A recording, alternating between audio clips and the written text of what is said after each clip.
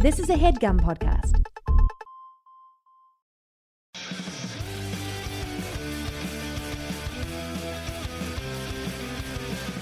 Yay, another episode of Enemies. Can you even believe it? Today's guest is so talented, so funny, stunning, stupendous, like sweet, cool, honest, and a listener of the pod. So that's always cool. I don't know if you remember, I've talked about this, and we had Will Miles on, and our guest Jared Goldstein is the one that told Will Miles that I was talking shit about him on the pod. So that's super LOL. But Jared Goldstein is a fucking star. I'm so glad to be friends with someone so talented, young, hip, cool. And pulls off a plaid skirt like no one you've ever seen in your fucking life. Has great taste in dinner and podcasts. Like I said, a listener of Enemies. I think you guys will really connect. You're going to love it. You might hear the shower in the background. I got a shower. I'm going to the Finnish consulate today. I am truly hanging on by a thread. But not really, but... yeah, a lot of fun, a lot of excitement, reunited with my Finland girls. So they'll be at the consulate with me and some friends, and we have shows, and I'm shooting a show, and I'm doing stand-up. I mean, it is all of my dreams coming true. I think I can't do admin, so please be my assistant. If you think you're that person and you should be trusted with all my email passwords, let me know. LOL. But thanks for listening. I think you're going to love this episode. And this intro is short, but I really can't talk to you. I can't. Oh, I will. I did have one really amazing moment. I mean, I've had lots, but I went to Bernie's, which is a great restaurant in Greenpoint, but I'm cool now, I think. Like, I've been going there a few times. The manager there has a podcast on HeadGum called Girls on Porn. And so she runs that shit. And... so she kind of hooked it up, and we got to send someone a drink, and I just love feeling special. And you always end up spending more money when they treat you special, though. You know what I mean? Because then you have to overtip to be like, oh God, you thinking of me is more than any discount. And so I love that little game. Oh, also what happened, so I was with a bunch of friends, and we were hanging out, and then we ordered a bunch of food. Then I went on stage, and when I came back, everyone was on cocaine and didn't want to eat anymore. So... the downfalls of drugs. Okay. I still ate, but it was sad eating mozzarella sticks fully alone. Enjoy this podcast. I don't even know if the past few things I've said have even made any sense. I should go drink some water. XOXO.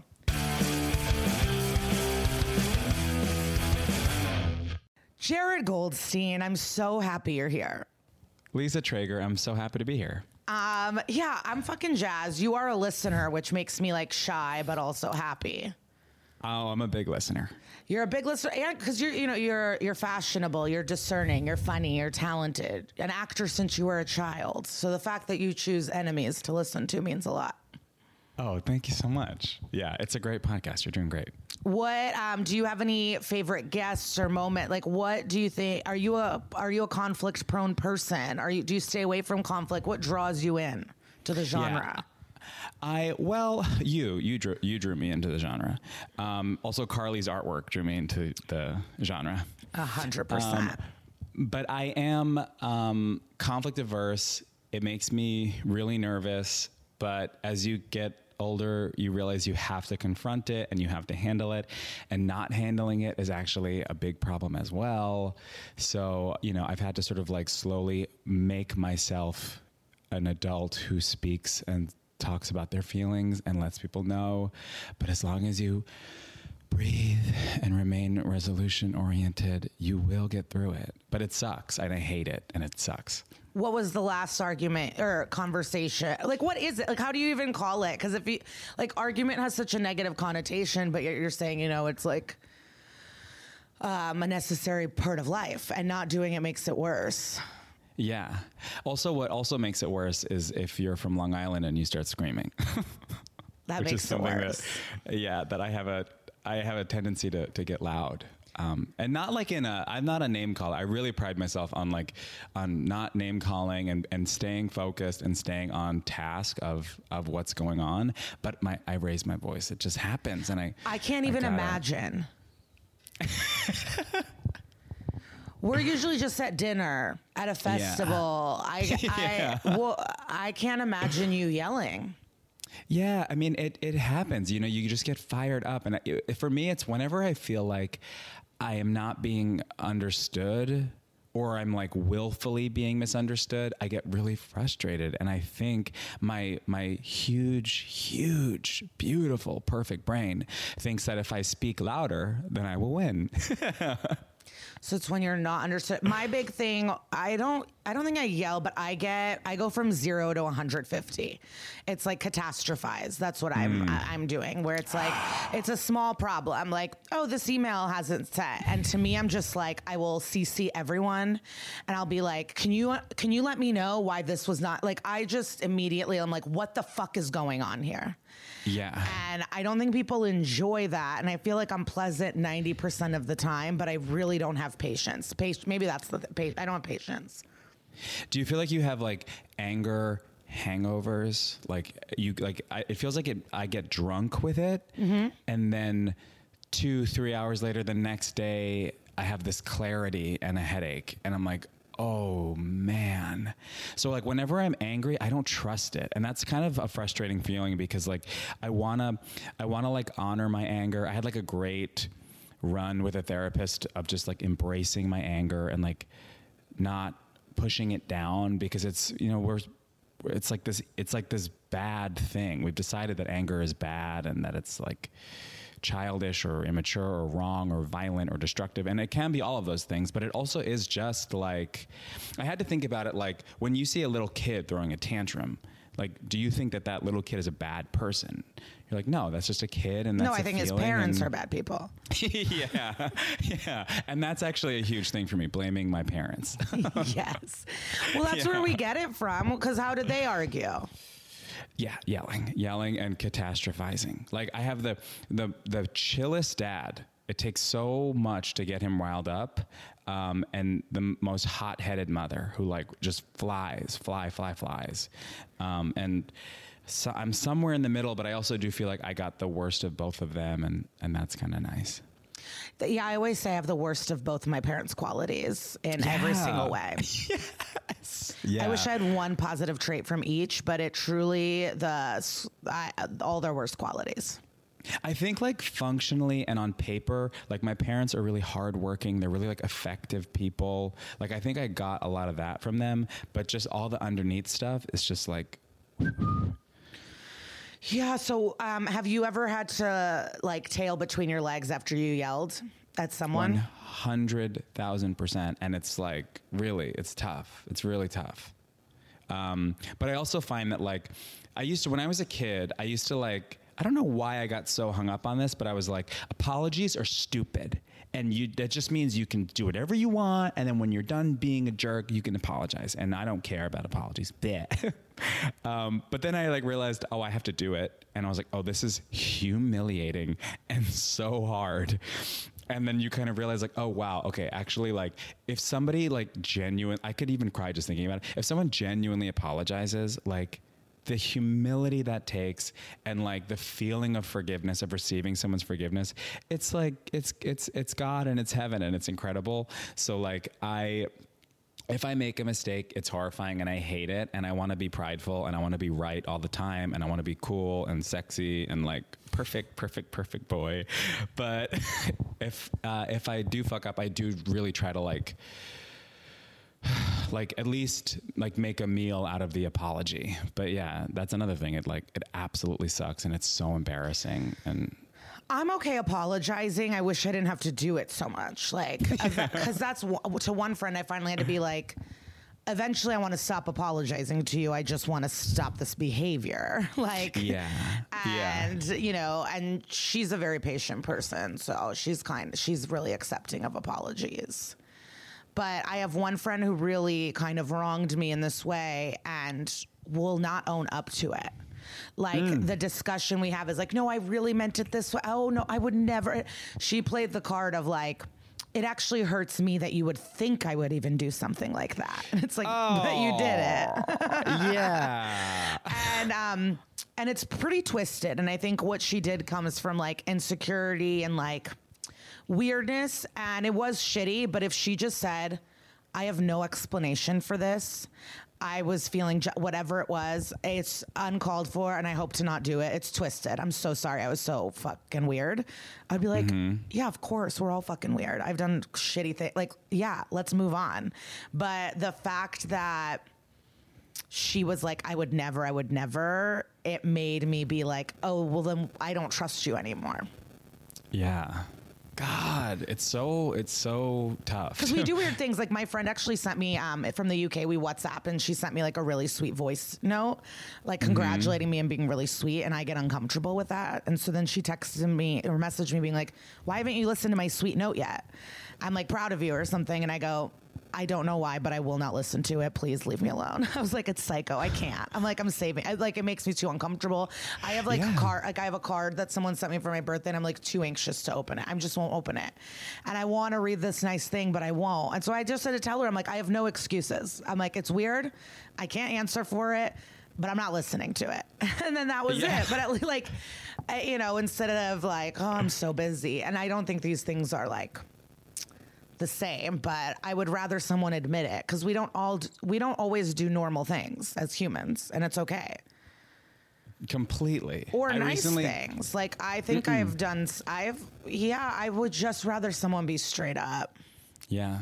I think it's so important for me and some other people to just own that and release that and let it be okay, and let's start there. Sometimes I am just mean for mean's sake, and that's not good, but it is okay, and it is honest to say it, and let's start there. And I think that would help a lot of people. Yeah, because we're shameful little gremlins, you know what I mean? With all of these like insecurities and problems. And like what I always have to remind myself is like, my friends are so patient with all of my flaws, and I have to stop. I was kind of annoyed with a friend a couple days ago, and I was mad for an hour, and I went, you know what? Who cares? Who cares? He wanted to ignore me and star fuck instead of acknowledge me. I don't give a shit. Damn. I go, you know what? I don't give a shit. I can be like mad, or I can be like, he's a great friend. Who cares? Yeah. So he ignored me one night. What am I going to do? Is that too crazy? What if you just like had a little bit of poop on your face and you didn't realize? Oh my God. That would be worse if he didn't tell me. But yeah, I was just like, I'm sure I've done something to him that's obnoxious, so I'm just going to let it go. Can I tell you when like the pandemic started, I had a moment where like 3 friends individually separate of each other within like the course of a week had to like sit me down and be like, you're doing too much and I need a break from you. And it was a really humbling moment. Did the 3 of them talk about it to each other? No. This was separate. Yeah, like, so I knew there was like, okay, there was no like control group needed. This was very clear. And for 2 of them felt pretty like, I mean, it was very embarrassing for me, obviously, but 2 out of the 3 felt like obviously manageable. But one of them was like a very, very close friend of mine, and it felt like I just felt the lowest I've ever felt. It felt really, really bad to have. And what happened was it was sort of like, and this often happens, I think, with comedians, but it could be anybody. When you have like sort of a twisted sense of humor, and you like to drink. Sometimes the formula, gets a little astray. The results can, be a little bit, and just we were just. But was that the underlying of all 3 of them? I'm sorry. Were the underlying issues with the 3 separate people the same? It was drinking and being sassy, or no, not necessarily. But I mean, it wasn't. I was the common thread in all of it. So to some extent, yeah. So I thought I was being fun, sassy, and silly, and loose and carefree, and it didn't really go. It didn't land. Also, we were on a friend vacation, which is tough. I don't know that I've ever successfully gone on a friend vacation that did not almost end that friendship. Yeah, and was it? You mentioned this was top of the pandemic, so was this This was by the summer. Because some of it was it came and went, and. But you rented a house, I'm assuming. Yeah. That kind of vacation. Yeah, Because also, if you're in and out or you're at Disney, it's okay. But when you're in the house and pandemic, it's you're. Yeah, and also it was just the two of us, and it was. Oh. Yeah, I mean, because it was that was the time. It was you had to get tested before you did anything, and it was we were just let's just get out of here. Let's just get out of here. We'll get tested. We'll go find a place. We'll chill, and it just it just didn't go very well, and it was my bad, and.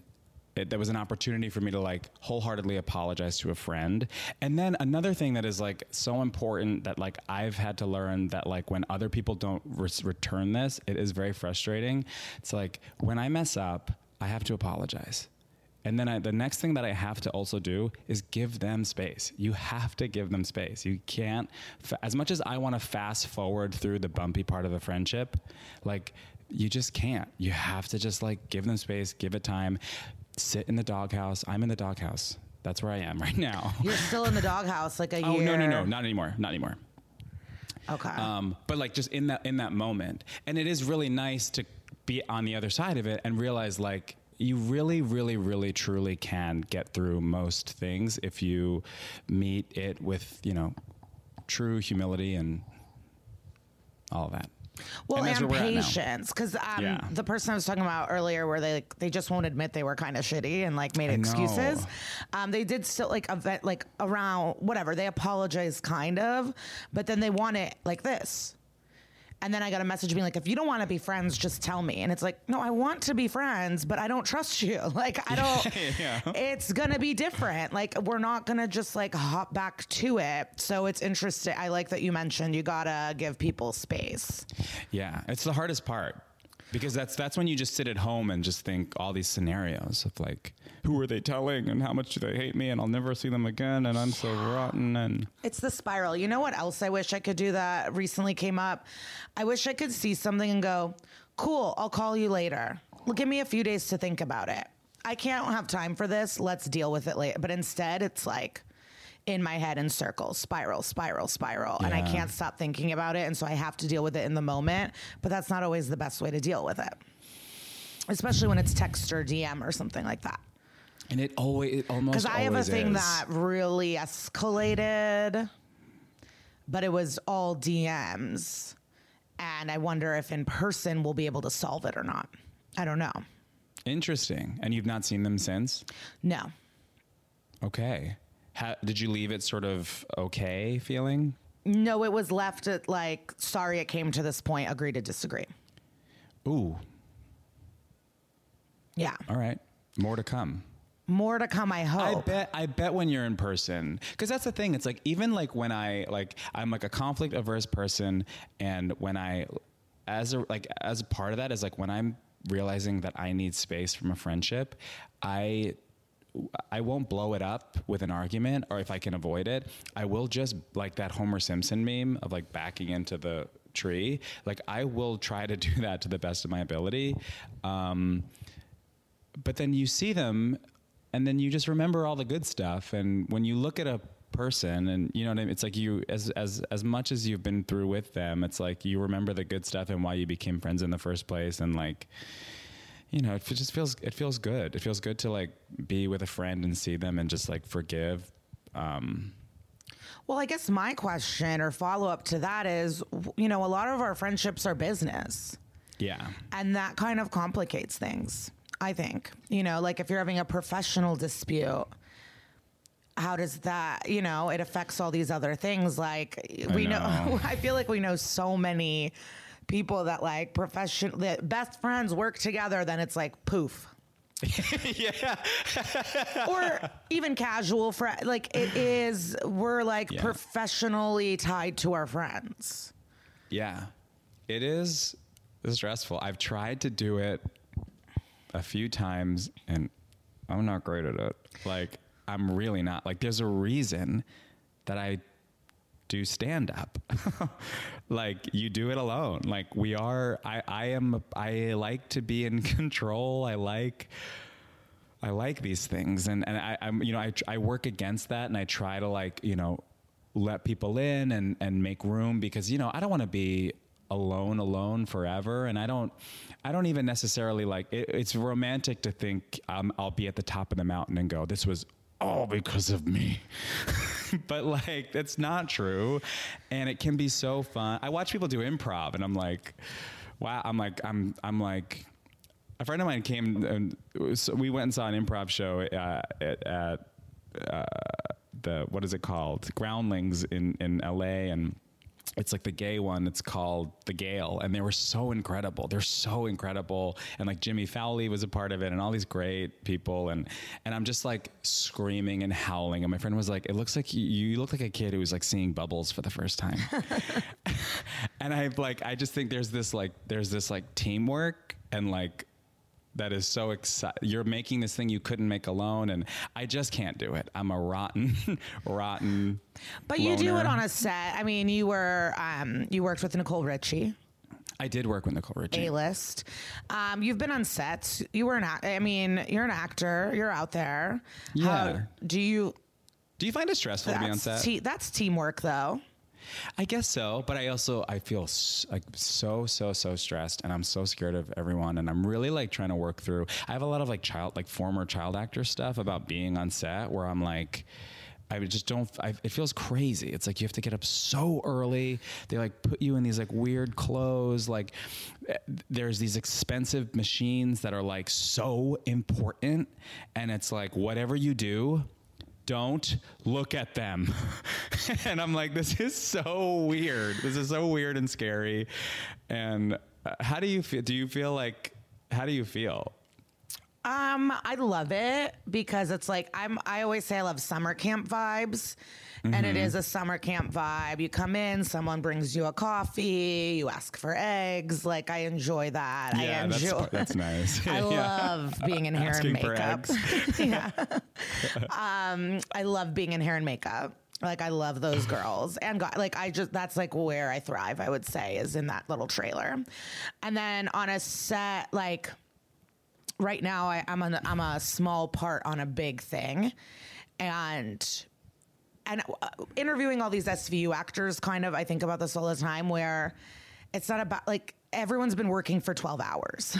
Everyone's working 15-hour days. So I come in for maybe 4, 5, 6, 7, 8 hours, but like they came before and after.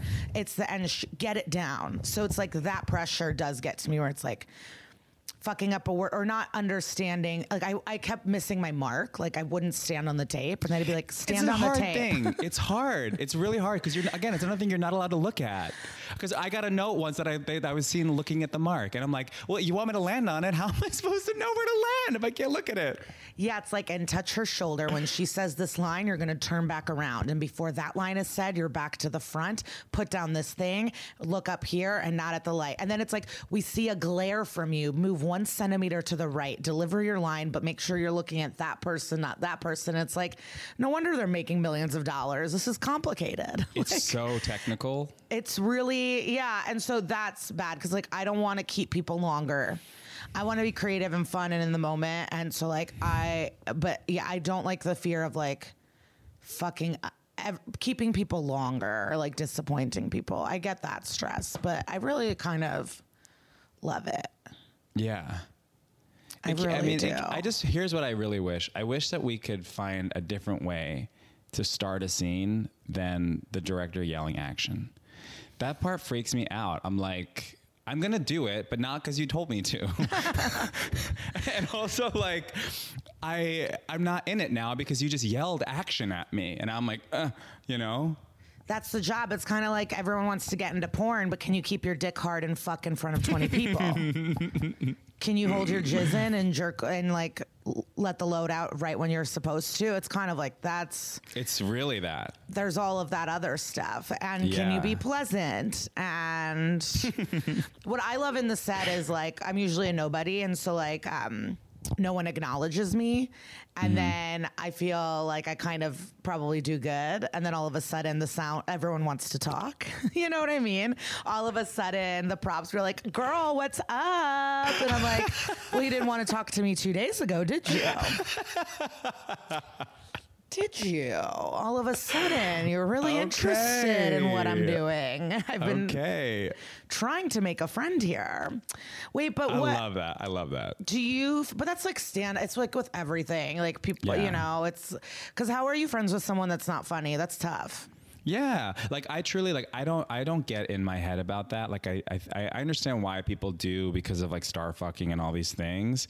But like, if someone's being nice to me because I had a good set, like I'm not going, you conniving, get the fuck away from, I'm going, no, they're being nice. I had a good set and now they're nice. And I don't care why people are nice to me. If you're nice to me, you're nice to me. Don't be mean to me. Be nice to me. Yes. I don't care what your motivations are. Your motivations don't matter to me. Yes. You know?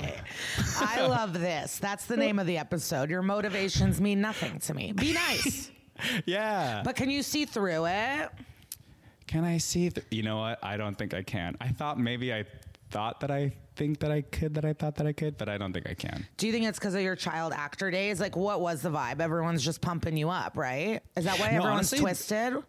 The vibe when you're a kid, which was at the time I really enjoyed, was what you were just talking about. Like, stand here, look at your mark, touch the shoulder, turn around, be here, show up at this time, don't be late, be, you know. And also a big part of it too was like, be quiet, like, because you're kids, and kids, you know, kids are known to start screaming, to start crying, to get distracted. So like, I was really encouraged to just be quiet, to just like stand on my mark, sing the song, know the words, be quiet in between sets, don't touch anything, don't like, and I really, really took to that. Like, I'm such a type A person and I like boundaries. So for me, it was like really exciting. And I felt a lot of pride from adults trusting me to be able to do that, to be able to like, you run here, you stand here, you get here, you do this. I don't have to worry about you. There's my counterpart, you know, cause you're a kid. So everything is double cast. You know, my counterpart's having a meltdown and I'm going, I'm not having a meltdown. I'm quiet. I'm standing right here. Star student, me. So like, I really did enjoy that. I think the hard part was really like, after that, being a teenager, and then like puberty started, and then I got like fired from this job, and I just sort of never worked again in musical theater.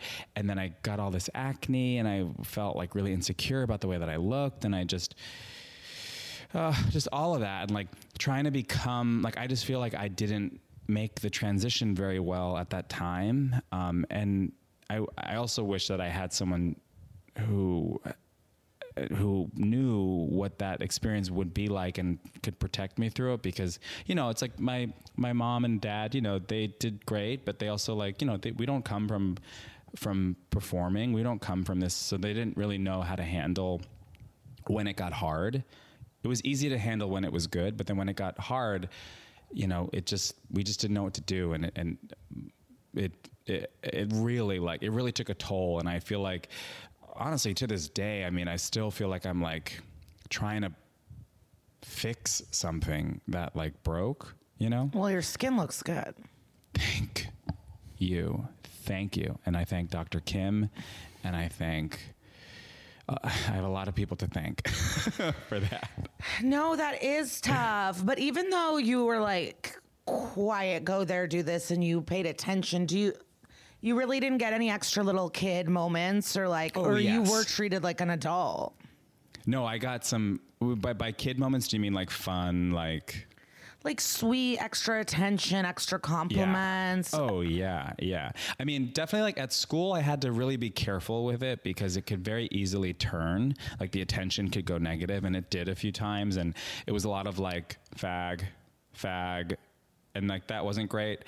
But there was also like, there were times like certain jobs, like when I But was a honey, kid. you were in New York. Like, did these people never meet a gay person? Like, I just don't get it. Why? I mean, I guess it was just like, not that they had never met a gay, like, we had like out gay teachers and stuff, or maybe not out, but like we had like teachers that were known. And people, you know, homophobia has deep roots and it finds a way. Were they So, jealous? yeah, Sure. I'm sure some of them. But you know, some also just not. But there were fun times. There were totally. I mean, I just loved it. I loved physically, you know, doing it. I loved leaving school. I loved going into the city, and it's like these tall buildings, and I'm like, it was just so exciting. Like my dad worked in the city, and then I started working in the city, so I felt like I was like, you know, making my dad proud. And I'm like, Dad, look, I'm like you. It was just so fun, and there were definitely times when, like, when I was a kid, I was in a sketch on SNL, and we taped it on VHS because that's when that time it was. And then a friend of mine asked me to bring it to school, so I brought it. And then in every next class, a student was in the last class and would go, Jared was on SNL this weekend, and he has the tape, and we should play it right now. And then every teacher would be like, huh? What? Really? Okay. And then like we just played it all day, and that was really cool. I felt like such a little prince that day. What was the sketch? Do you remember? Of course. I'm still playing it for people to this day. It was called The Fun Friends Club. Tina Fey wrote it. It's on Howard Stern. He asked her what her favorite sketch that she ever wrote was, and she said that one. Rachel Dratch, Jimmy Fallon, Ray Liotta was the host. It was like a Barney sketch, and I played one of the kids. And it was great. It was really fun. So kids were nice that day. No one was like, oh, great. Yeah, kids were nice that day. They were impressed by that. I mean, we're still impressed by that. That's that's not changed. When our friends get SNL, it's really a big deal. And they won't talk to you again for 2 years. No, JK. JK, but someone told me about that. Like, if your friends become famous, they get 2 years to be a dick. Okay. And then if after 2 years they don't settle, then you've lost them forever. But usually they'll come back after 2 and be like, hey, I've settled. Okay. I like that. Yeah. So I don't know if that's a hard and fast rule, but I was like, okay, that's cool. It like gives you and more grace for your friends. Yes. Yeah. It feels fair. Cause I think like a lot of the people who would get upset about that, I'm like, if you were given this like super fast car and you get in, you know what I mean? It's like, go enjoy it. Like, go drive. Like, yeah, it's always the worst when you hear about the friends that are like, well, what about me? I thought I was going to go. Why am I not here? Oh, great. You know, that's always like really sad. Like, let your friends, like you said, enjoy their fast cars. Yeah. So when you settle, like, with the acne and the not working in your teen years, how did you get out of that space? Did you still have good friends, or like what happened? I did. I ended up moving to LA because my friends had moved there and it was really fun. I was visiting and just like, this place is fun. And like, I don't have a ton going on here. But then I kind of just like threw myself into their world, which was very fun. There was like young actors at like hotels and, you know, clubs and stuff. And I had a really nice time, but it got hard towards the end because I just, I didn't really have my own identity separate from that. Like I would go to parties, and then I was always with a friend of mine, who is still a great friend who I won't name. We'll just say their name is Headgum. And I would go to parties and people would see me and they come to me and they go, oh, hey, how's Headgum? Before even saying, hi, Jared, how are you? They would just ask about this other person. I was like, damn, this hurts. But you don't know if that was happening the opposite. You don't know if Headgum was coming to a party and people went, where's Jared? That's true.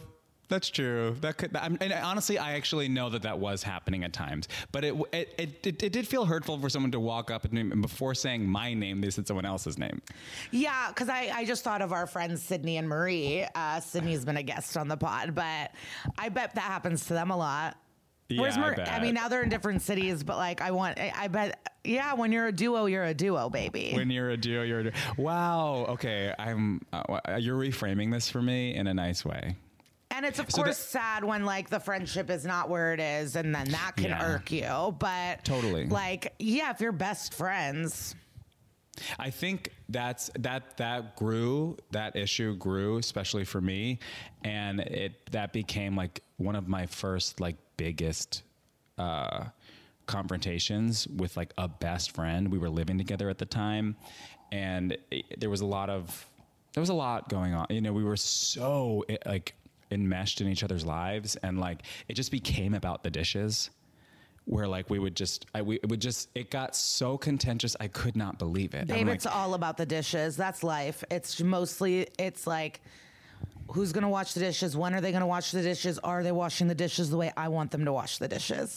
Like, it's all about the dishes. I'm at a point now where I watch people wash my dishes and I get stressed, and I'm like, I'll just do it. I was buying paper and plastic utensils for a while because I was like, I'm not doing this. I can't do this. I love your joke about living alone and being like, oh, someone was cleaning. God, I got to remember all these bits. I got to fucking... I just got my early call time for tomorrow. It's so evil. Why do we do that? Well, because... I know, you literally have to. You literally have to. That's it. You have to. That's well, because how it's so funny. So we have a friend today, and he just got booked on his first acting thing. I actually don't know if you're friends, but we'll be Jared Freed. You know Jared Freed? Oh, I don't know him well, but yeah, we have the same name. So, yeah. So... Oh, bleep that. Yeah, I guess. He booked... I don't think he might... But he booked something where it's one line. And he kept trying to, like, down. He's like, well, it's just one line. I go, it's a big deal. I'm like, it's still exciting. But he's like, my call time's 5:30 in the morning, but I was going to podcast at 1 p.m. That's fine, right? I go, honey, you're not getting out at 1. He goes, it's just one line. I go, babe, settle in. If you hit the set by 1, you're lucky, babe. Yeah. And he, like, couldn't believe it. He's like, what do you mean? And I'm just like... Babe, the lights. The lights take a really long time. The lights, yeah. But they have to make sure you're there and just ready. But it is like he thought he'd be out in 6 hours, which is understandable thought process wise. Yeah. But it's just not. Sets are crazy. Happen. Sets feel like a pirate ship because everything has a funny name and nothing is called what it is. And it's like all these, people with like ropes tied around their waist, like yelling about like sticks. I'm like, what are sticks? Yeah, suddenly people were screaming martini. And I was like, yeah. And it's like, yeah. There are no martinis. The pirate thing's funny because they're also very tough. I feel like everyone has to hold a heavy thing. Yes, everyone. Yeah, that's the thing too. It's like everyone's carrying something heavy. It's like truly like as annoying as it is to like be like poked and prodded and sit around and wait and get up at 5 a.m, all this stuff. Better than manual labor. Easiest job. You have the easiest job. But I still find a way to fuck it up. One time when I was a kid, I was like so nervous to be on the set. It was a movie. It's called, it's kind of a funny story. Zoe Kravitz was in it. So was Emma Roberts and Viola Davis and like all these at the time. It was like, this was probably almost 15 years ago. So like, to see who was in it then now, it's like, oh my God, it's unreal. But Lauren Graham, I could go on, whatever. But I was in a rehearsal. I told a story about going to a music festival, and they wrote it all in. I had 3 lines and then suddenly had like 8 lines, and it was very exciting and everyone was really happy for me. And then that day on set, I got so nervous. I just choked. I got so nervous and I had to smoke this fake joint and it kept going out. So I had to like smoke it so much to keep it lit. And I just couldn't remember my lines. And even when I could, all I could do was just say them. And at a certain point, it's just going so bad and so bad and so bad. And then the director just like pops his head out from the side of the camera and goes, "Hey, are you okay?" And I was like, bitch, get it together right the fuck now. And also like coming from being like a little show pony child actor of like knowing how to hit my mark, being like puberty and like coming out and being closeted and all these, it was just, it was too much. It was just too much to also try to be a star. Are you kidding me? It was too Much. And you're with fucking Zoe Kravitz, you know, Yeah. that's tough. Was she a fun little kid, teen? So fun. Yeah. Now, you are friends with, you know, a couple celebs, I would say. Someone that's in a hit show right now. You've known him for a long time. You worked with Nicole Richie, like I said. Is there a difference being friends with someone famous? We just said, like, you have to give your friends some leeway. Personalities change. Sure. You've known one of these people for a really long time. Like, what are the vibes being friends with a famous person? That was like probably the most fun part about like moving to LA was not of my own accord, but I was at these parties all the time going. Well, I remember you said something about like, well, we had no problem getting into the Chateau Marmont, like when I was trying to get. And that is true. Yeah. That is true. I met truly I moved to LA in like 2011, 2012. Between like 2011 and 2015, I met everyone. There's no one I didn't meet. It was very exciting, and it was a fun thing. That was my whole life in the beginning. Of like, I would just call my parents, and they'd be like, "Who'd you meet?" And I'd be like, "Last night we went here, and I saw this person." And I shook their hand, and we talked, and we shared shrimp, and they said this thing, and now their phone's in my number's in their phone, and I'll never hear from them again. But how cool! And I was just constantly like having new and fun experiences with celebrities, and it was exciting because it was like. The way through it was just to pretend like they weren't, and just to sort of pretend like you didn't know who they were and just act normal. And then when I realized that all I had to do was just be normal, and then you could suddenly be friends with celebrities, it was like, oh my God, this is so cool. I know, and but I really don't enjoyed it. Like that you have to pretend you don't know who they are. Sometimes you gotta be fake. You gotta be fake. It's Hollywood, honey. Well, I did that, and then we friended each other on Instagram, and she had all of these DMs from me because I was obsessed. That's me with Chelsea Peretti. Although I never pretended to not know her, but like, yeah, I'm just like, oh, there are not even DMs, but there's just story tags for fucking like, I'm just like, oh God. That's what's tough. I wish you could just be like, by the way, like that was the best. Like, I don't know, if I met Drew Barrymore, I'd have to pretend I don't know who she is. I'd have to be like, oh, what's up? What do you do? Like, what are we talking about here? Yeah. Like, speaking of like the 2-year thing, I met a celebrity who I don't know and never knew, but we just were at a party and I met them, and it was very exciting to meet them. It's not a bad story, but it's not an entirely good story. So let's exclude the name, but it's. Okay, great. Yes. And I met them in like 20. It was like right after that big first movie they did. I forget what it's called. Yeah, we don't know. Yeah, that big first one. Well, you know how Joel Kim Booster has a game where he's like, is she a movie star or an actress? Oh, yeah. She's an actress. I think who we're talking about. This is an actress. Yeah. And also, like, I think that's really cool too. Oh yeah. No, I don't think. You know what I mean? I don't think either one is an insult, either one can be seen as an insult or a positive. I think that it just is what it is. That's true. Totally. It just is what it is. So I met this actress, and I had been told like that when they got famous, they needed 2 years. And when I met them, it was a little bit after that point. And I don't know what came over me. I was just so genuinely excited to meet this person who was having their moment now. And we were just sort of talking, and it was like sweet. And I think we both felt comfortable. And I just asked her, "Are you having so much fun?" And she goes, "Yeah." And then she tells me, at first, I forget how she said it, but she basically just offered that. She goes, "At first I needed 2 years."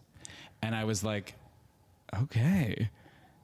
And It was just very cool. It was very cool because it was like we were complete strangers, and I asked her just like from a compassionate place, like a really fun but real question, and she gave me like a really real answer back, and it was very It was very cool. I already thought she was so great. And now I just, after that, I was like, you're the best. Well, there's someone that's like having, I think, a huge moment, and someone was with them at a party, and I guess they said something like, oh, did what you did? Like, oh, must be so fun and exciting.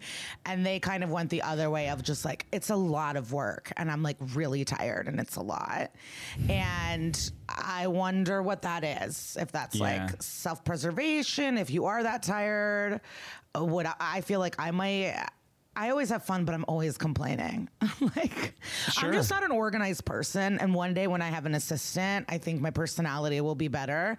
I'm just like, I'm not good at dealing with all of this, all the nitty gritty, the admin. I think you're better of at it than you success is think. tough. The admin is tough. But I feel like I have witch powers because at 9:51 a.m., I found an email that was due at 10 a.m. that I didn't respond to. And I was like, oh my God, thank God. Yes. But I just need a little bit of support in that way. But then when I don't get, I don't know. Here's something so scary though. How about this? What about if you get an assistant or you have all these, this team of people around you and things start going wrong? When you don't know, you don't have your own answers because you've hired someone to have your answers and then they don't have it. That seems so stressful and scary to me. Like worse than having to deal with it all in the first place is like delegating it and then it doesn't work. No, I just want to be shuffled around. I want like a goggle where it's like, okay, please be up at 9. And then I'm up at 9 and people are just doing my hair and makeup. Right. Yeah. And then I'm being shuffled along. I don't even want to know where I'm going every day. Maybe have sides in my hands, but like, I think my dream is to just every day someone be like, okay, we're going here, here, here, and here. And we're doing this. And I'll go, great. I hope I get a spot at the cellar tonight too. Like, I would love to be shuffled around like an Alzheimer's patient, a well-dressed Alzheimer's patient from set to spot. That would be my dream. I just watched the Selena documentary and watching her have her hair blow dried at like 5 a.m. was just so restorative to me. I'm just like, I don't even like getting my hair, like, I don't like, I'm very sensitive. I'm like, no heat, get away. But like, if someone wants to wake me up at 5 a.m. and just like blow dry my hair because I'm Selena Gomez, I'm like, okay, fine. How do you feel about her kidney situation? I did some Googling today and it's tough to read. Yeah. It's tough to read. Yeah, I don't trust her. You stole that girl's kidney and you keep partying. Okay, here's the thing. In the interest of self-preservation, if I ever meet Selena Gomez, I will try to be her best friend. And it would destroy me if Selena Gomez found the audio of me disparaging her behavior. So I'm going to for future Jared, who is BFF with Selena Gomez, I'm going to say, how dare you talk about my friend like that? That's my girl. It's just such a funny place to be like, you took someone's kidney and then stop talking to her. Like, you read the headline and it's money, really... It's not a necklace. It's not a boyfriend. It's like a Mad Lib or like it's like a parody. Yes. It's like something out of 30 Rock. You're like, whoa.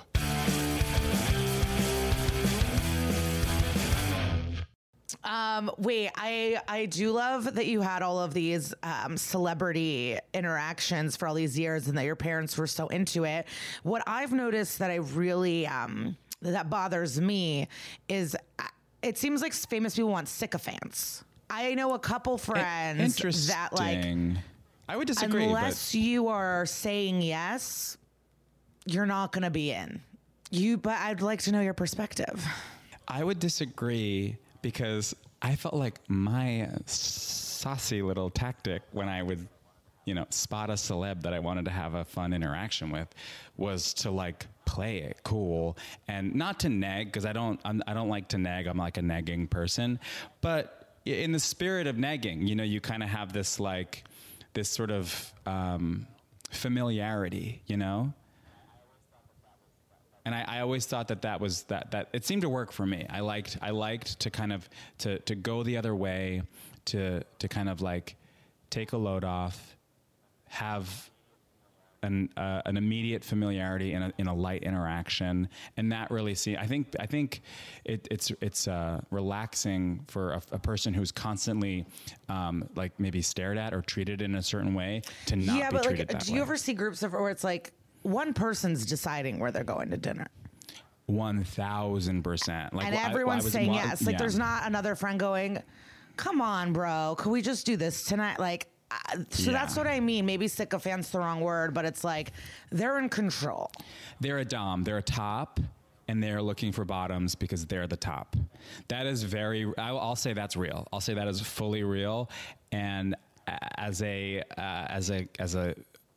gay guy who has been friends with women who are actors, it's you feel that, and that, I think for me that was the easiest sort of like mirror to hold up to myself. Like, I don't want to be that role for that person, you know? Yeah. I want to put in a dinner suggestion too. Like, I don't want to. Yeah. Like, I just didn't want that. I didn't want to feel that way. And there was times when I was I'm sitting in the passenger seat of a Range Rover and I'm going, ooh, maybe this isn't so great. Like, maybe this isn't exactly perfect. Oh, maybe I actually do want more for myself. What was the craziest interaction during that time with like a celeb? I'll say one that just comes to mind so readily is there was the Roosevelt, the Hotel Roosevelt in Hollywood. I used to go there a lot. And me and my friends, we got there and it's like all these people and it's really dark and it's really loud. And we're kind of we're like, our coats are still on and we're like shaking hands and we're meeting people. And I'm being like ushered to just like shake hands and meet someone. And like, as my hand is halfway there to the hand, almost touching, I'm realizing that it's Ryan Gosling. And I thought that was like really, and that was the whole interaction. It was just hi. That was it. There was nothing beyond that. But that felt so fucking crazy, especially at the time. It was just like, this is the most famous young man, and wow. So with Ryan Gosling, wild. What do you make of the Eva Mendes Ryan Gosling thing? That Eva Mendes just doesn't have a career anymore and is like locked away in a castle raising his 2 children as he's out partying. Like, wait, do they have kids? They have 2 kids and she doesn't work anymore. And she said she's just happy having his children. But then other sources are like, he's keeping her away and he's out there. But I'm like, maybe she just loves being a mom and loves not working and being rich, and she's just beautiful. And like, Ryan Gosling's her husband. That sounds incredible. That sounds so good. But also, I find a lot of actors are really religious, and they're like, they get really famous really young. They get all the fun, wild party out of their system. And then I think the next way, like, cause it's when you're like 16, 17, 18, 19, 20, 21, 22, like the way to be fabulous is to like be like a rich star at the party in the Lamborghini and all these things. But then you get tired of that. And then now at 27, the way to be fabulous is to be like the youngest mom in the car line. yes, You know? So like, that's the next, like, it comes from the same place, but it's a different pursuit, but it comes from the same place of like, I want to be the fastest on the treadmill and the first to finish and the youngest at these things. And I think maybe that's happening. Maybe she's enjoying that. What's your theory on all these religious people in Hollywood? Because there are a lot of Christians in there. There are a lot of devout Christians. A lot. When something I noticed when I first moved, because I'm from Long Island. I was living in Manhattan for 5 years before I moved to LA. And when I moved to LA, I noticed there's a lot of Southern accents. I'm interacting with all these Southern. I've never heard a Southern accent in my life, and I'm just suddenly surrounded by it. Yeah, there's a lot of Christians in Hollywood, and it makes sense. It just makes sense. That's what I think about it, you know? It's like a lot of like young, kind of like homegrown. They're like, their faces were really symmetrical and straight, so they got shipped over here, and you know, it's like, if anything, they'll clutch onto Jesus harder and they don't know what's happening, and it's like, I get it. Well, when you were a kid, you know, on sets, you're supposed to have someone. Did your mom? Who was it with you? Was it your mom or dad? It was my mom for the most part. Did she behave? But my dad was around too, but my mom did, because there were so many like classic stage moms who were just like really wild. And it made it really easy for us to see that and go, okay, well, let's not be that. Let's not do that. But we found our ways. We found our way. My mom would kind of lose it, not on set, because that's the thing too. It's like, you want to be cool on set and in front of the right people. But then sometimes when we were like around the family, maybe there was a karaoke happening and I didn't want to do it, but I was gonna do it with a smile. And so it was like, it was so weird because I'm like, I'm literally on Broadway. Like, we're cashing the checks. We're living this life. Like, why do you need this? Why do you need me to sing Phil Collins at, you know, this like hotel for the weekend with my aunts and uncles? But, you know. What do you make of Leah Michelle's personality? I pass. Is that okay? Yeah. Pass. That's a total pass. Yeah, I want to please you, but I also I'm just like. I just, you know, I love your perspectives on all of this. You should definitely write a book. You know, that'll be your fourth wave of the career, maybe fifth. You know, in your 60s, you'll write a nice book. Matthew Perry shitting on Keanu Reeves, really upsetting. Really upsetting. Yeah. And it's like, did you not, are you that isolated? You don't know we're obsessed with him now? Like, we love him. Yeah. I feel like he has a sense of humor that was great and really like celebrated at a time where our sense of humor is now different. And I think he was probably just like activating that same like classic Matthew Perry muscle where like if he had said that in a book in like 2002, like no one would have like blinked, you know? So he's just stuck. But because he said it in 2022, you know, there's more awareness around that. I think that's what happened.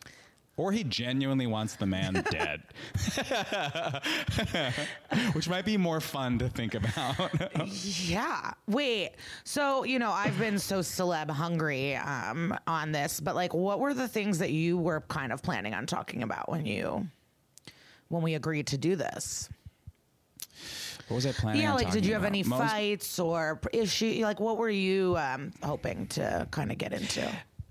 I was hoping to like be honest and like talk about like difficult arguments that I've had with friends, but most importantly, not identify anyone in any way in a way that would stress me out tomorrow, and I would have to kind of circle back and sort of isolate 45-second segments of this podcast and say, can we please remove this segment, and can we remove this segment?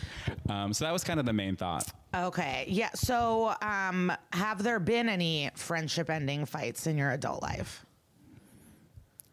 Yes. Yeah. And do you feel? How do you feel about them? How do I feel about them? I mean, obviously, I don't feel good about them. I think I stand by them. I mean, and that's the thing that's like tough too, because it's like, I'm sure they stand by it too. I don't think anyone really thinks of themselves as like, I mean, at times I think of myself in the wrong, but when it came to those like kind of big blowouts, and you yelled. That just were the end, and I yelled. And that's the thing. You can always say that about me, and you will always be right, and I will always be wrong. But I just do, because I think the way I think about it is like, when I am yelling, I'm not calling anyone names. I'm saying the truth, and I'm just telling people how I feel. I'm just doing it like really loud, which I shouldn't do. But how do you feel about it? Like, do you yell when you argue? Like, well, it's interesting. I've talked about this on this pod where I've been on both sides. I've been the person that's like, you need to stop yelling at me. Like, your aggression's not okay. And I've also been the person where the other person is telling me like, I don't like the way you're speaking to me. Your tone is not okay. And it's kind of like when you're a driver or a pedestrian, you're on the side of whatever you're at in the moment. Yeah. Like, fuck these walkers. So that's how I feel. I think content's more important than delivery, But I think people that didn't grow up yelling, like it means something or it takes them somewhere. Like it is jarring if you're not used to it. But I do think like one person I'm thinking about in particular, like weaponizes it by then pretending to be the victim, even though they've said horrific, like if you say horrific things, but in a normal voice, that doesn't make it better than if I'm just reacting yelling. And I felt like she was like weaponizing it. But, I also think sometimes when you're trying to like talk and someone's yelling and you're just like, okay, I'm not there with you. So I don't know what to do. Yeah. So I see it both ways. I wonder if you have to just respect that one person, but like that's a big part of it, because I have friends who are okay with it, and you can go back and forth in that way, and you're not crossing a boundary. And those are friends that I really, in those moments, I really value. In the other moments, I go, if you were my other friend, like this would be perfectly fine. So I think it's about knowing, it's about like when someone establishes that boundary, like just respecting that. But I think for me, the reason I start to yell is because I make the stakes really high. I make them really high. And I'm like, if I don't convince this person of my perspective, the world will end or something. And what I've started to do was like, I try to think of the argument in past tense. I'm like, it's 3 years later and you're just telling them your side of it. 3 years later. Like, and if they don't accept it, they don't accept it. Why is it 3 years later? Because I'm just trying to calm myself down. I'm like, if I think about arguments I had 3 years ago, I'll tell you what I said and I will have less fire and less like fear. It's really fear. I yell out of fear that I won't be understood and that like, I don't know. But sometimes it does just feel so good. It just feels so good, especially when you are right. Because sometimes you're just right. Sometimes you're wrong and sometimes you are right. And when you're right, and you're flying, and your throat's is red, I'm like, that feels good. That's the beach for me. I just had a convo with a friend where she was just like, I had another discussion with someone and she's like, I've never seen you so angry. Maybe you should have waited a little bit before you talked. But I don't know. And the anger was directed at that person, or was this you were telling a different friend about it? It's one of those situations, you know, where it's like you don't miss the person day to day, but it's still sad. Like you can't end a long, deep friendship and be fully unaffected. So I know that I don't miss the day to day. I don't miss how I was in that friendship. I don't miss this person really. But of course there's moments of sadness. And in those moments, I'm like, fuck, should I have just said this one thing different? But would it have mattered? And what do I even want? It's just like, it's in my head all the time. So my friend was like, yeah, you were really angry. I've never seen you so angry. And that for me is like, when I am angry, I don't trust myself. Which I also don't like, because I'm like, it almost makes it worse. Like I really feel like, that really makes me feel drunk, because I'm like, I'm so hot and I feel confused.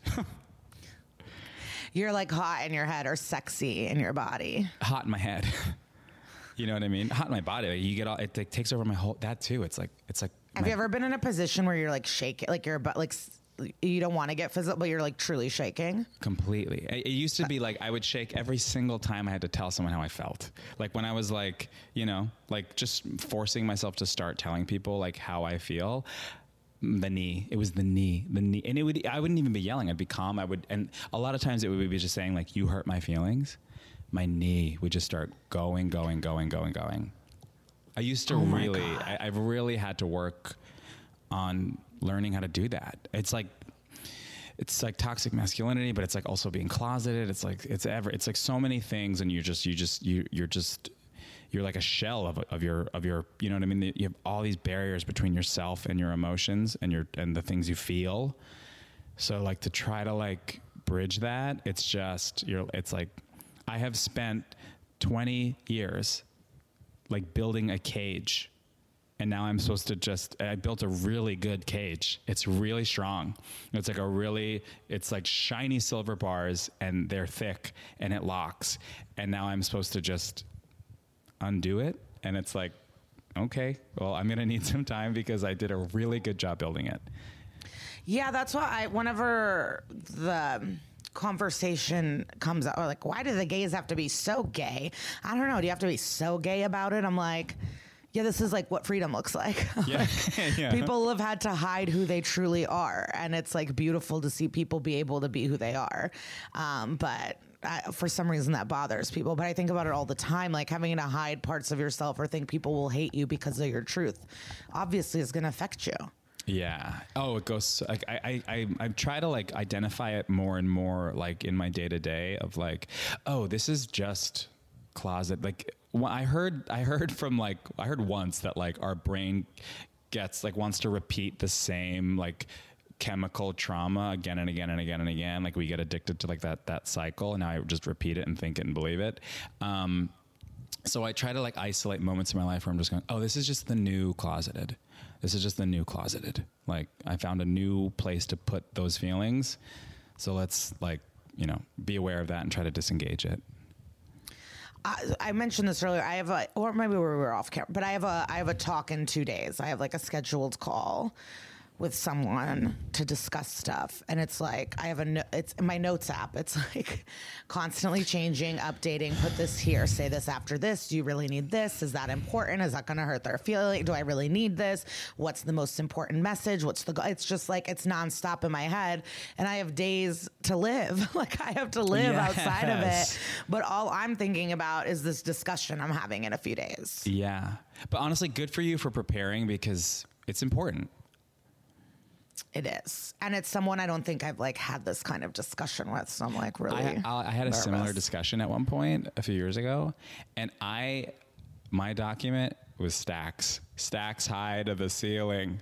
I'm like, this is everything I'm going to just, you know, direct your attention towards. And we started the conversation, and it could not have gone better, that it was so alarming that I was unprepared. And they were like, yes, the answer is yes. And then suddenly I'm having now to stand in front of my huge stack so they don't see that I made a big stack ready to like really let them have it and just kind of be like, okay. And I feel it almost was like embarrassing. It was almost like embarrassing that they were so ready to meet me and I was so ready for them not to, that it made me think, okay, in the future, you need to prepare for the worst conversation, but also prepare for the best, because I was unprepared for that. And I felt like this is great advice. I'm writing this down for my talk. You're right. Like, why am I stressed? We love each other. We're people that love each other. I can also prepare for the best. Yeah. It's just a little, you know, take 3 minutes, go, what if they say exactly what I need them to say? Then what do I say? Yeah, just it's also in case tough it happens. for me because I have these specific examples, and I feel like because I have these specific examples I'm not happy with, it negates the 90% of things I love about this person and our relationship and what it is. And so like, that's what I'm scared of too, is like pinpointing like this and these things really bothered me and it means this and I need this to change for the future. But then I don't want them to be like, well, I've also done this and this and this. And it's like, I know, and I love those things. Yeah. And so I'm like figuring out how to make sure I communicate. Like, I'm obsessed with you, but this really bothered me, you know? Yeah. It'll help. It'll definitely help to make people feel that, because that's always the knee jerk. People are going through so much. It's so hard right now. It's like pandemic, elections, trauma, life. Like, we've become so much more, I think, understanding in theory of each other and what we're all going for. But then when you want results from people, it's like, I don't care you just had a baby, get to work, you know, or like whatever it is. Yeah.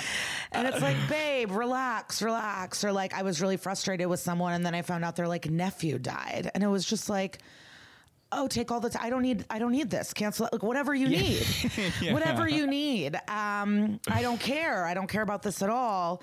But, so yeah, that's what I'm struggling with. It's like, oh yeah, it's the end of the world. We're sliding into fascism. Who actually gives a shit? But then it's like, I give a shit. You I don't do. know. Yeah. I was just going to say you do. You I do. give a shit. And you should. Yeah. I wonder if I'll ever be relaxed and not in a conflict or an argument or mad at someone or texting or furious or like, I wonder if I'll ever have that. I have to believe that you will. I have to believe it, because then maybe it actually might, It might, like, it's like, especially when I had a lot of acne. When I had one zit, I was furious. When I had like 7 or 8, you just give up and you're just like, all right, it's fine. This is my week. We'll try again next week. And that week was, in a lot of ways, there was a relief there. There was relief. It was worse, but there was relief and I felt better. So maybe it would help to just be like, you know what? I'm never going to be relaxed. So let's just start relaxing. But I also I want to wrap my hands around my life and I want to squeeze it until it's exactly what I want and only that. Like, that's what I want to do. I want to make you so mad that you yell at me so I can know what that's like. Just ask me about like a fight I had recently and I will scream towards you. I do it to my mother all the time. That's what moms are for, our sweet little angels. Yes. Someone said this where it's like, I yell at you because I know you'll still love me. And our poor mothers. Yeah. Our poor mothers. So what was the last fight? Who were you mad at? What happened? The last fight. And you would never yell at like a director. Oh God, no. This is not, this is friendship. No. I mean, here's the thing. I don't know. Do you and your sister yell at each other? We do. Like, my answer is my family. That's so obvious now that I just thought about it for 1 second. My last fight is with my family. It's almost always with my family. My sister and I were really close, but we are also like just extremely different. When I meet two siblings who are like each other and are like friends in their day to day because they like the same music, they like the same clothes, they like the same, I'm like, what the hell is that like? I have no idea.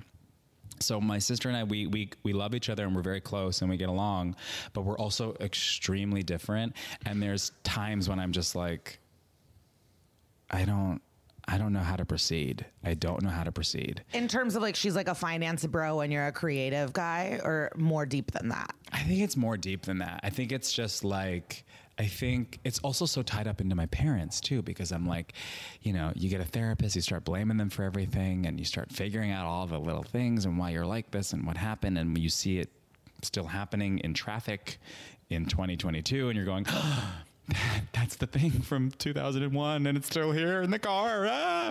And then I see, how did it affect my sister and what if it got in? And I know it all got in. For me, it all got in. I'm chaotic and it all got in, but I see it in my sister and it's just, I think like, so every single time, it's so humiliating. Do you find this? Every single time I'm having an imaginary argument, telling some person exactly what they need to hear, I go, literally, I'm talking to myself, and you go, oh God.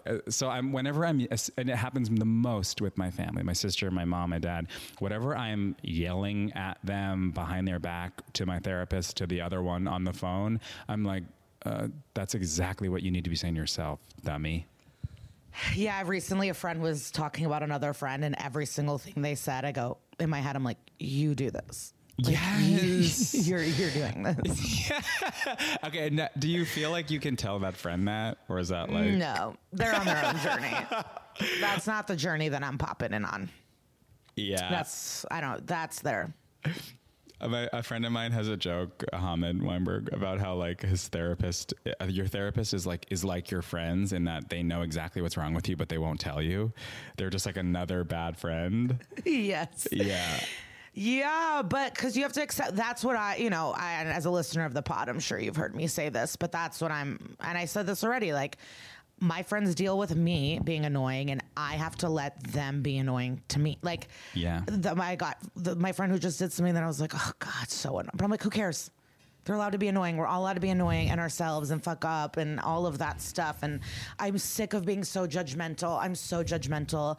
I hold everyone to like the highest standard where like one little fuck up just crumbles this house of cards for me. And I'm just like, what the fuck? And it's like, babe, they're people you love. Like, let them be. And then I start thinking of everything that they put up with me. I interrupt all the time, or like, all of my annoying qualities they think about. And I just want to be less judgmental.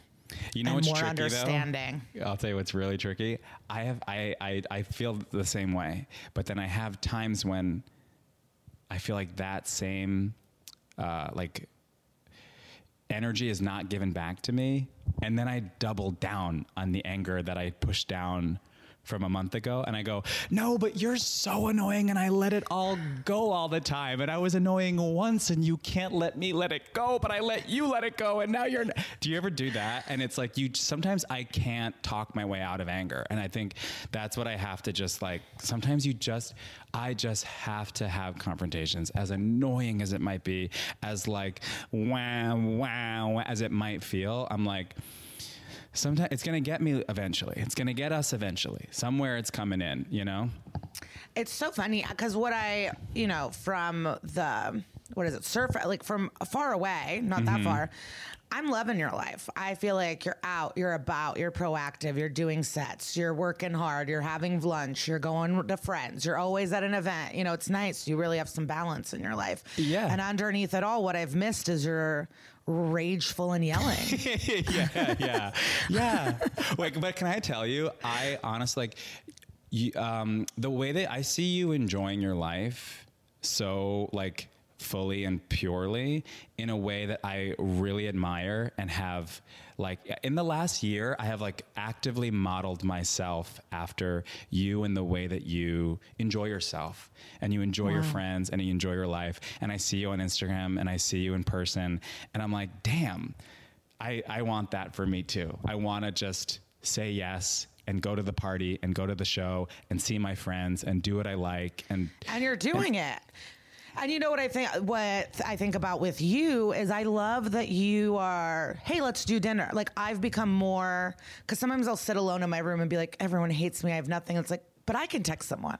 Yeah. I can say, let's meet up. Who cares if they're not that close or if they're a new friend or I just like, yeah. What's the worst that can happen? And so because of you, have been more open to like, I'm just going to text this person.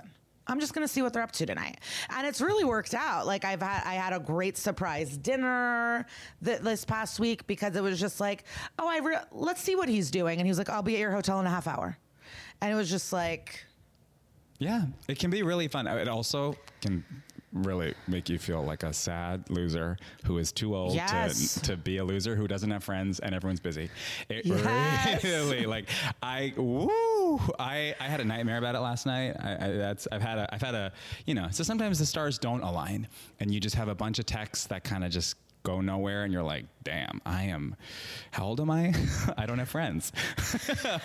And I had a nightmare last night that I was like literally in a pool with two hot gay guys and they were friends and left together. And I was just like wet and alone in the pool. And that was the whole dream. And I was like, oh boy, that hurt. Hurt. Loneliness is real. Yeah. Loneliness is super real. I'd rather be like, okay, on that. Okay. So, it's kind of a funny story. This movie I did this a while back. I'm on set. I'm pretty fucking nervous. My first day, the star of the damn movie, who was like this young kid from Canada. There's a knock on my, little honey wagon door, and I open the door, and it's the star of the movie going, "Hey, like, what do you want to get lunch? Do you want to go get lunch together? Like, I'm bored. What are you doing?"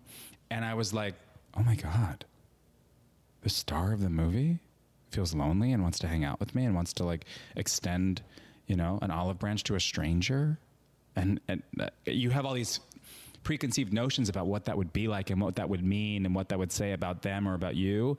But when it happens, you're just like, oh my God, you're beautiful. You're the strongest, bravest person I know. You're powerful. And I want to be that. If I'm bored and if I'm lonely and if I want to, I'm like, just let someone know. It's like, Yeah, the fear of feeling like a loser stops you from being less of a loser. Yeah. Yeah, you kind of hold yourself in there. And believe me, I've done that too. But there was one day where I was just in town, like I just had a fitting real quick. And then it was 5:00, beautiful New York. And I didn't have plans and I didn't know what to do. And I just walked to the cellar, hung out with the server. And then I was there for 4 hours. Having a great day. And I was like, oh yeah, I get to go here. And like, I do have these people and I do have Colin Quinn. He'll give me an hour. You know, it's like, it ended up being this glorious thing where I was like, damn, I do belong in a place. Even, you know, I can walk in here. No one thinks I'm a loser because I'm here. Like, I don't know, but. Yeah. Although, do you find this though? I like, if I have nothing to do on a given night and there's a show I see in someone's story with 3 of my friends on it, I'm going to that show. But do you find that you get to the show and people go, are you on the show? Wait, what? Yeah. You're not on the show. Wait. Oh, what are you doing? You're just hanging out. And I'm like, can you just let me live? Like, can you just let me live? No, because those are the people. It's not like, you know, how you said to me, it's like, I'm trying to enjoy my life. And then there's also people that are like trying to make it. I guess. Business. They don't understand the thing. Or they think you're doing something like, oh, you're here to network. And it's like, no, my friends are here. I don't know. I'd rather watch people laugh. Also, I like getting high and make me laugh, bitch. There's a reason. I like comedy. Like, I do love, last night was so great. David Tell and Jeff Ross go on stage together all the time at the Cellar. And I actually haven't seen it in like years. I don't even think since after the pandemic I've been down there, and they're just so funny, and and then they asked me on stage and I was just watching, and so then I got to go up and like riff with them and get just fucking dragged, and it was like like I like to laugh. I like to sit with my friends and watch David Tell and laugh, and it's like, yeah, why not go to a show and sit and enjoy the people doing stand up? You know, like there are people who make me laugh. To this day, I'm at open mics cackling at my friends.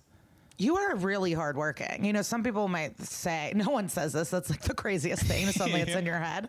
But the assumption could be like, oh, child star, like, oh, actor, I don't know. But like, you're just out there doing it all with no ego. The thing is, I've had a lot of fun, cool experiences, but I've also had a really tough go at it. I have been fired and then didn't work again. I have been replaced. I have been dropped. I have all of it.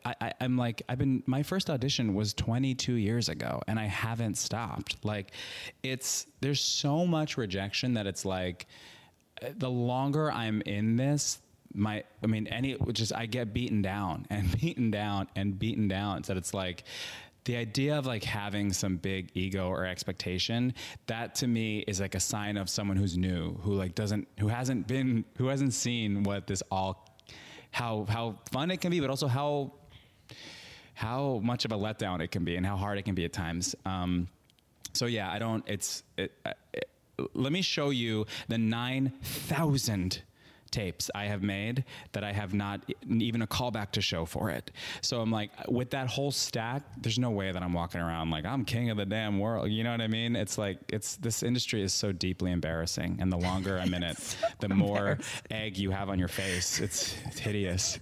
It's just so embarrassing. And they know how desperate you are. And it's just like, I even from high school, I'm remembering I was in a kabuki play in high school, The Monstrous Spider, and they're like, dye your hair black, and I went, of course, anything you need, and then I wore a hat the whole production, and it was just like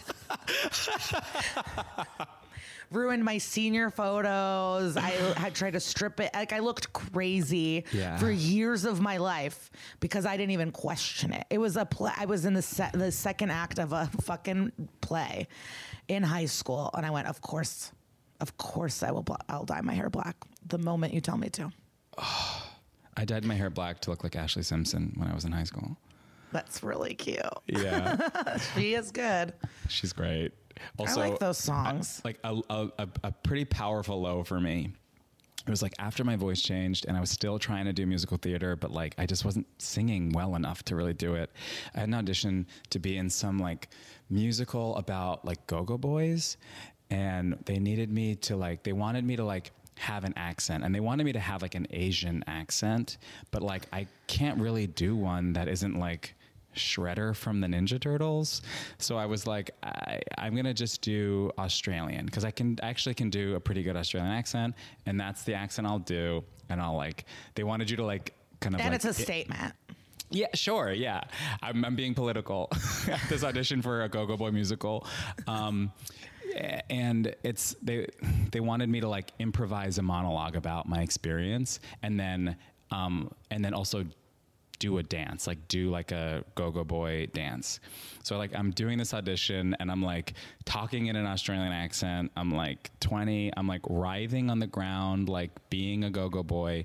And then as soon as I'm done, one of the people like behind the desk was like, "Hey, you were in A Christmas Carol in 2001." And that was a Broadway show at Madison Square Garden that I was in. That was one of the coolest things I've ever done in my life. And I was like 13. I looked like I was like 9. And she goes, "I was in that too." And now I'm like on my knees on the ground doing an Australian accent, like writhing on the ground, like 7 years later, like for this like non-union. Yeah, and I'm like, the last time this woman saw me, I was on literal Broadway. And now I am on my knees at like Chelsea Studios at like 2 o'clock. Did you book? I did not book. I did not book. I did not book. And I'm like, this is so deeply humiliating. This is so humiliating. That's why the movie stars are millionaires. It's to make up for the humiliation that they have all suffered. Yes, I am owed $1 million. Well, I remember in high school we did Charlotte's Web, and like while we were getting ready to like get into that production, we had to like pick an animal and like go around and embody that animal, and it was just like, I don't want to do this. I'm not fucking oinking around with my classmates. And I played Lurvy the farmhand because I could not commit to be. I could not do it. I just could not do it. It's like my favorite show ever was Friends, and I always thought that Joey, I was like, too much. I don't buy it. Too much. Like I've always been like just humiliated, like sing-alongs. I'm humiliated. Like I don't want to be silly with people because they ask me to be silly. Yeah, but I am jealous of that. Not jealous of the freedom, but when I see people like on Instagram post that they're in a karaoke room with just 5 people going full out, I'm like, wow. I like that. I don't know if I could do that. I don't know if I could just go full out in one of those little rooms in front of a few friends. Interesting. Without a drink, I would need a couple drinks. Yeah, or maybe I could. I don't know. Maybe I'm talking out of my ass at the moment. I don't want you to go. I feel we have to go. I've been holding in this piss for like an hour because I'm so scared if I move, you'll leave, and I just want more. Okay, I know a fun thing. So we were at Montreal together. That's like you see people at their best and worst. You know what I mean? Like because people are it is a networking event. It's not even like embarrassing to network there. Like if you're there to try to get a job, but it is. Can I tell you? Before I went, I was talking to Megan, and Megan Gailey, comedian. Yeah. And she was like, "When are you getting there?" And I was like, "Oh, I'm going to get there like on like Monday, and then I'm there until like Sunday. So it's like 6 days." And she was like, "Oh boy, like get ready." And I was like, what? Why? And she was like, it's just like a lot of like talking to execs, and it can be exhausting. And I remember thinking like, I like doing that. I'm excited for that. Like that doesn't sound exhausting to me to like stand around and like have like a vodka soda and like, whatever the hell. Yeah, people just like complimenting the shit out of you. But my thing too about the like also the other side where people are like, the execs. Yeah. And it's like, sure, execs suck, but I'm like, some of them are just 29-year-old, very fashionable women, and they like to do coke and have a good time. Like they're not all stuffy and terrible. Like they're people just like us. It's like if they're like, oh great, these comics. And it's like some of us are cool. Yeah. I'm like, some of the lawyers are fine. Like you can also have friends that are, there's people I've never worked with professionally that I'm friendly with and friends because they're cool women in comedy. Now it's different, but like when you first start, it's just so many dudes that I was like happy to meet an exec. I'd be like, oh, these fun women. Thank God I can have a friend. I can try, like someone has a bobby pin backstage, something. Yeah. And so I also don't like when people, I feel like sometimes want to act too cool where it's like, this networking is so exhausting. And it's like, I don't know. Yeah, Chloe's we're just fun. Hanging. Yeah. Yeah. Chloe's a good time. I don't know what to tell you. Like Nick's hot, like, or whatever. Like, there's so many hot Nicks. It's crazy. Yeah. I wonder if we're thinking of the same one. I think we are. Yeah. He's so hot. It's insane. So the other night, I was just like, wow. He's just out and about and hot and quiet and supportive. Out and about, hustling. Yeah. Every day I'm hustling. Tell people where to find you. What do you, what's up? You can find me online at Hey Jared Hey.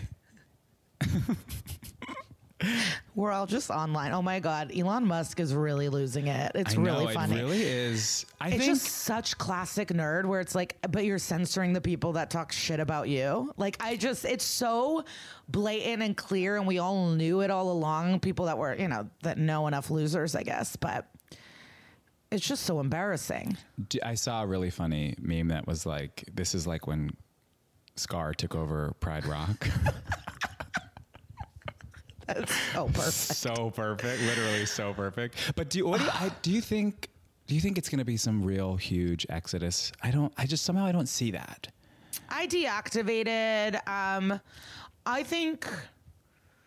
I don't know the point of staying. Like, I don't want to pay for my check. Like, it's going to be a mess. I think it'll turn into like 4chan. Like, I don't really do Reddit. Like, I don't do stuff that's like, I think it's going to go into just like full blown like Nazi and porn.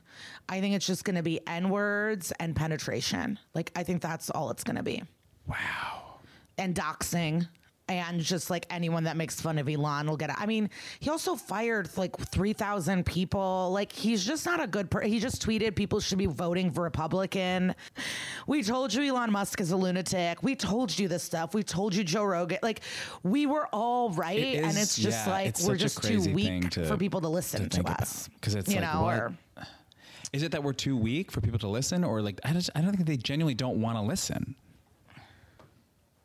Well, no, my friend said the reason, because my whole thing is like, why can't we have left lunatics like the right does? Like, why aren't we stabbing Brett Kavanaugh in the chest? Like, why aren't we running into his house with a hammer? Like, what is stopping this side from enacting? And it's because we don't believe in fascism.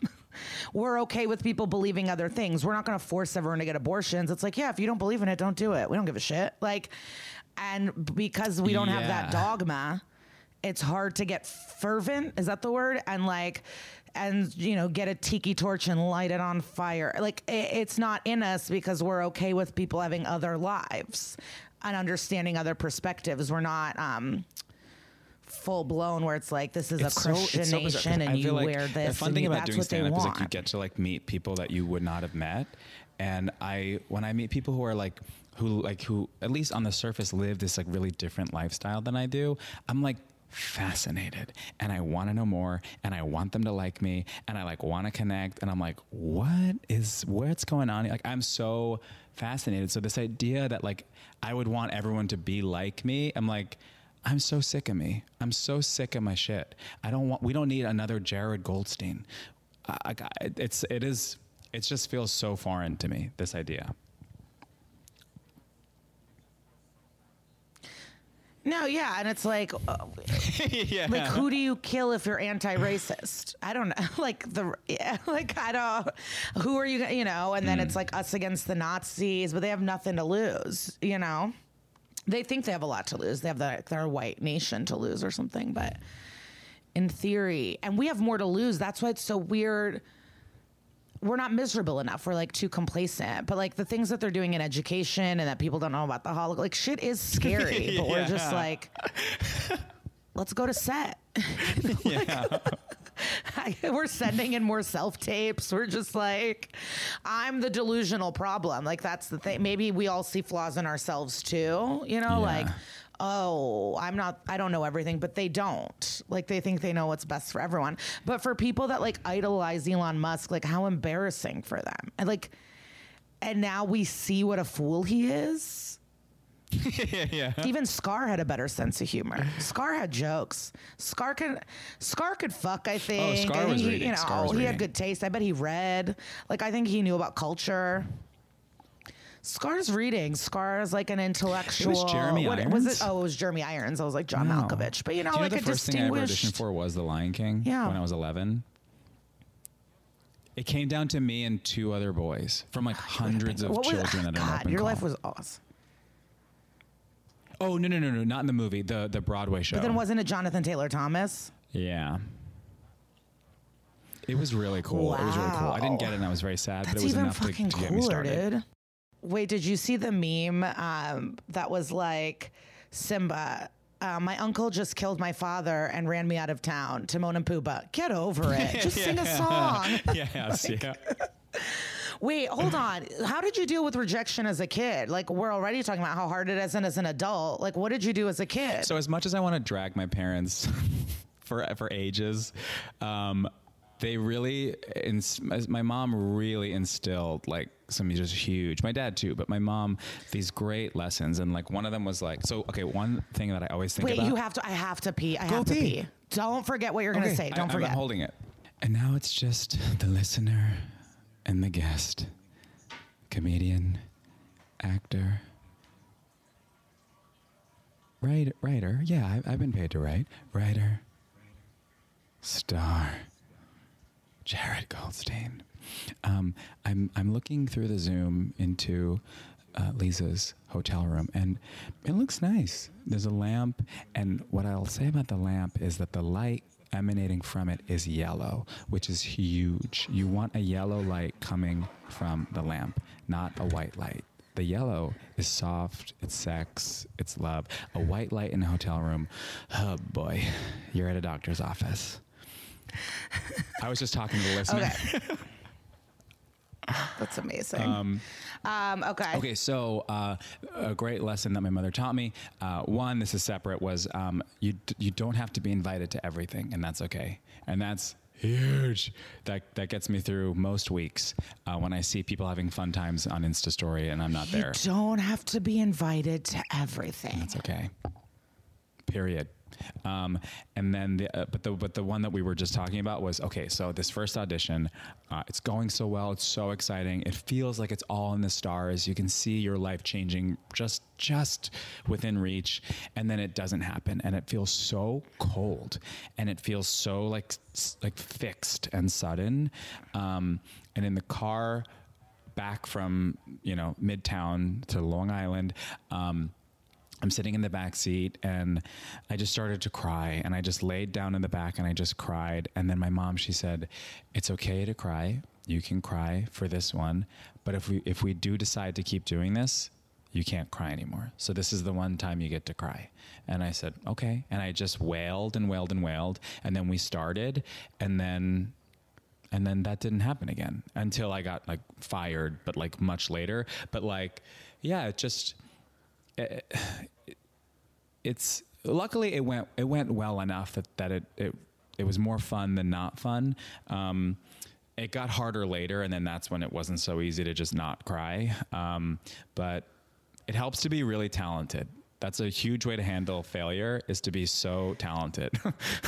That really gets you through it. But there's so many people who want to do this, and now more than ever, that it's like so insane that like any of us get to at all. And then people, they say, what do you do? And I say, I'm a comedian. And they go, well, what else do you do? And I go, that's it. I'm like, it's wild. So when it's not going it's not going well. I was at the hotel bar, and I was talking to the bartender, and we're hanging out. And then he goes, wait, so what are you here for? What do you do? And I had to say, so I have the best job. So, however you want to react to this, sir, I'm doing great. So that is what it is.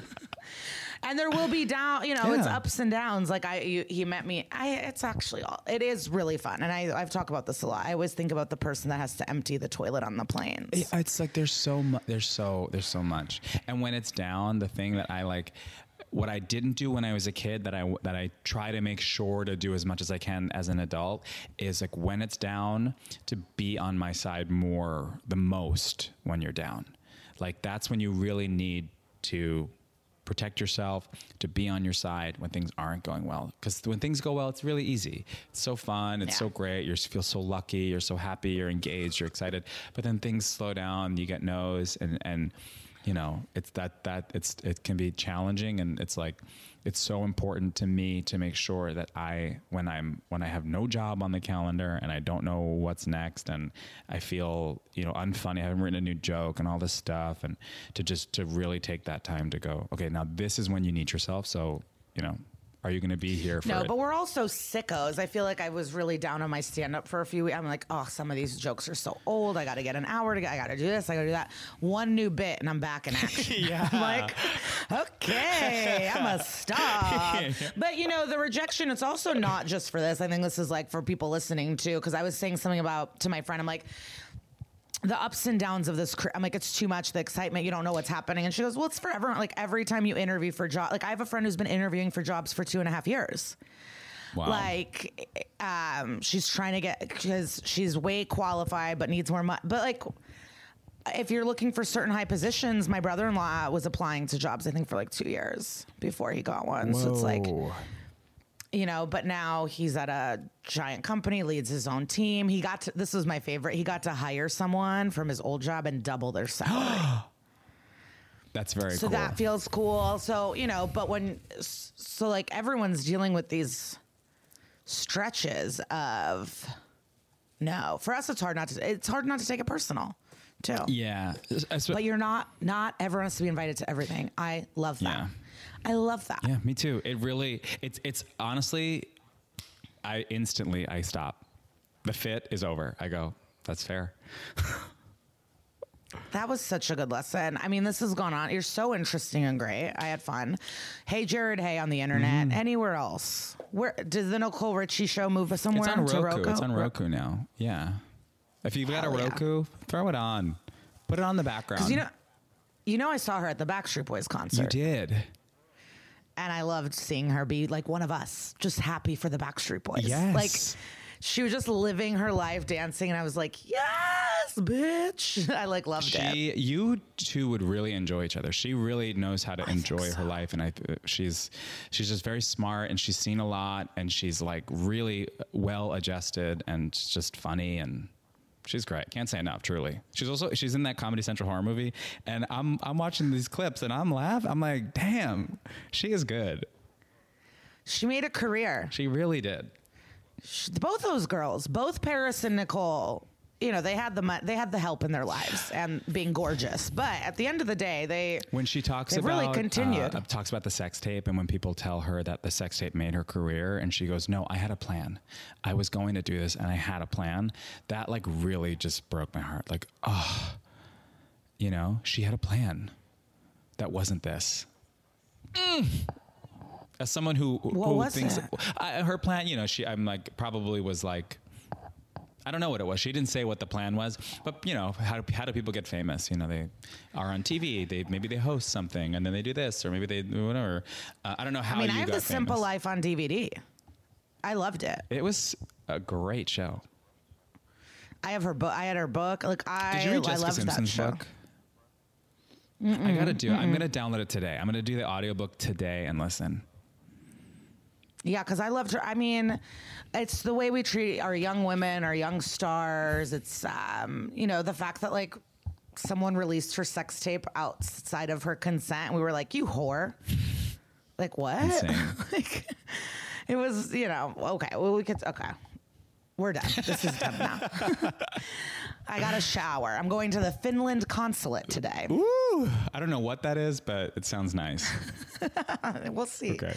We'll see. Well, yeah, they're not going to smile at us. All right. No, every country has a consulate somewhere. Sure. Where their ambassadors hang out. They don't know. I think they all go meet up at the UN for business, but for pleasure, they're at the consulate. I don't know. One time, someone's writing a book about imposter syndrome. And they wrote to me, they're like, hey, I'm just reaching out to friends if you can answer this questionnaire. And it said do you ever suffer from imposter syndrome? And I was like, truly the opposite. I'm like, never in my life. And I go, one time I went and interviewed at the Israeli consulate and the disappointment and shock on the interviewer's face when I thought I would be perfect for this job was insane. That's perfect. I barely finished college and I was like, I should work at the Israeli consulate for my day job while I do comedy. What? They could use your help. Psycho. All right. Bring in Jake. Thank you so much. Thank you. Yay.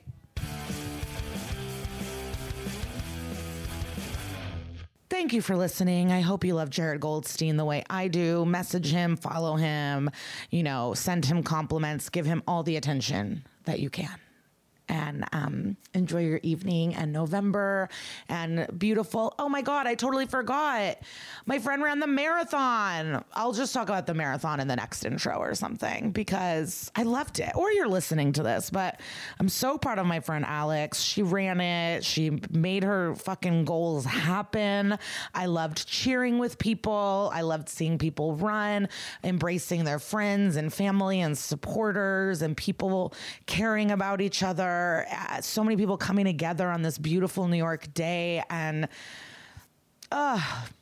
it's just really beautiful. And I hope your life is as beautiful as the marathon.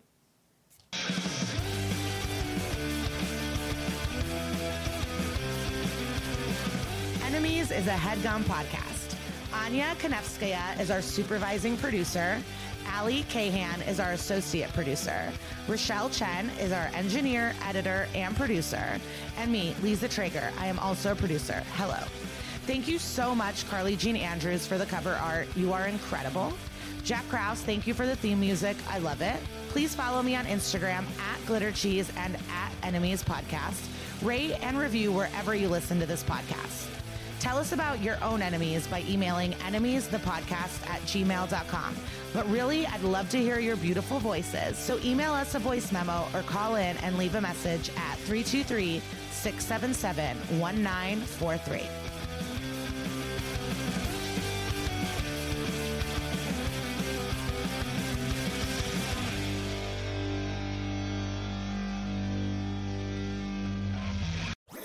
That was a HeadGum podcast.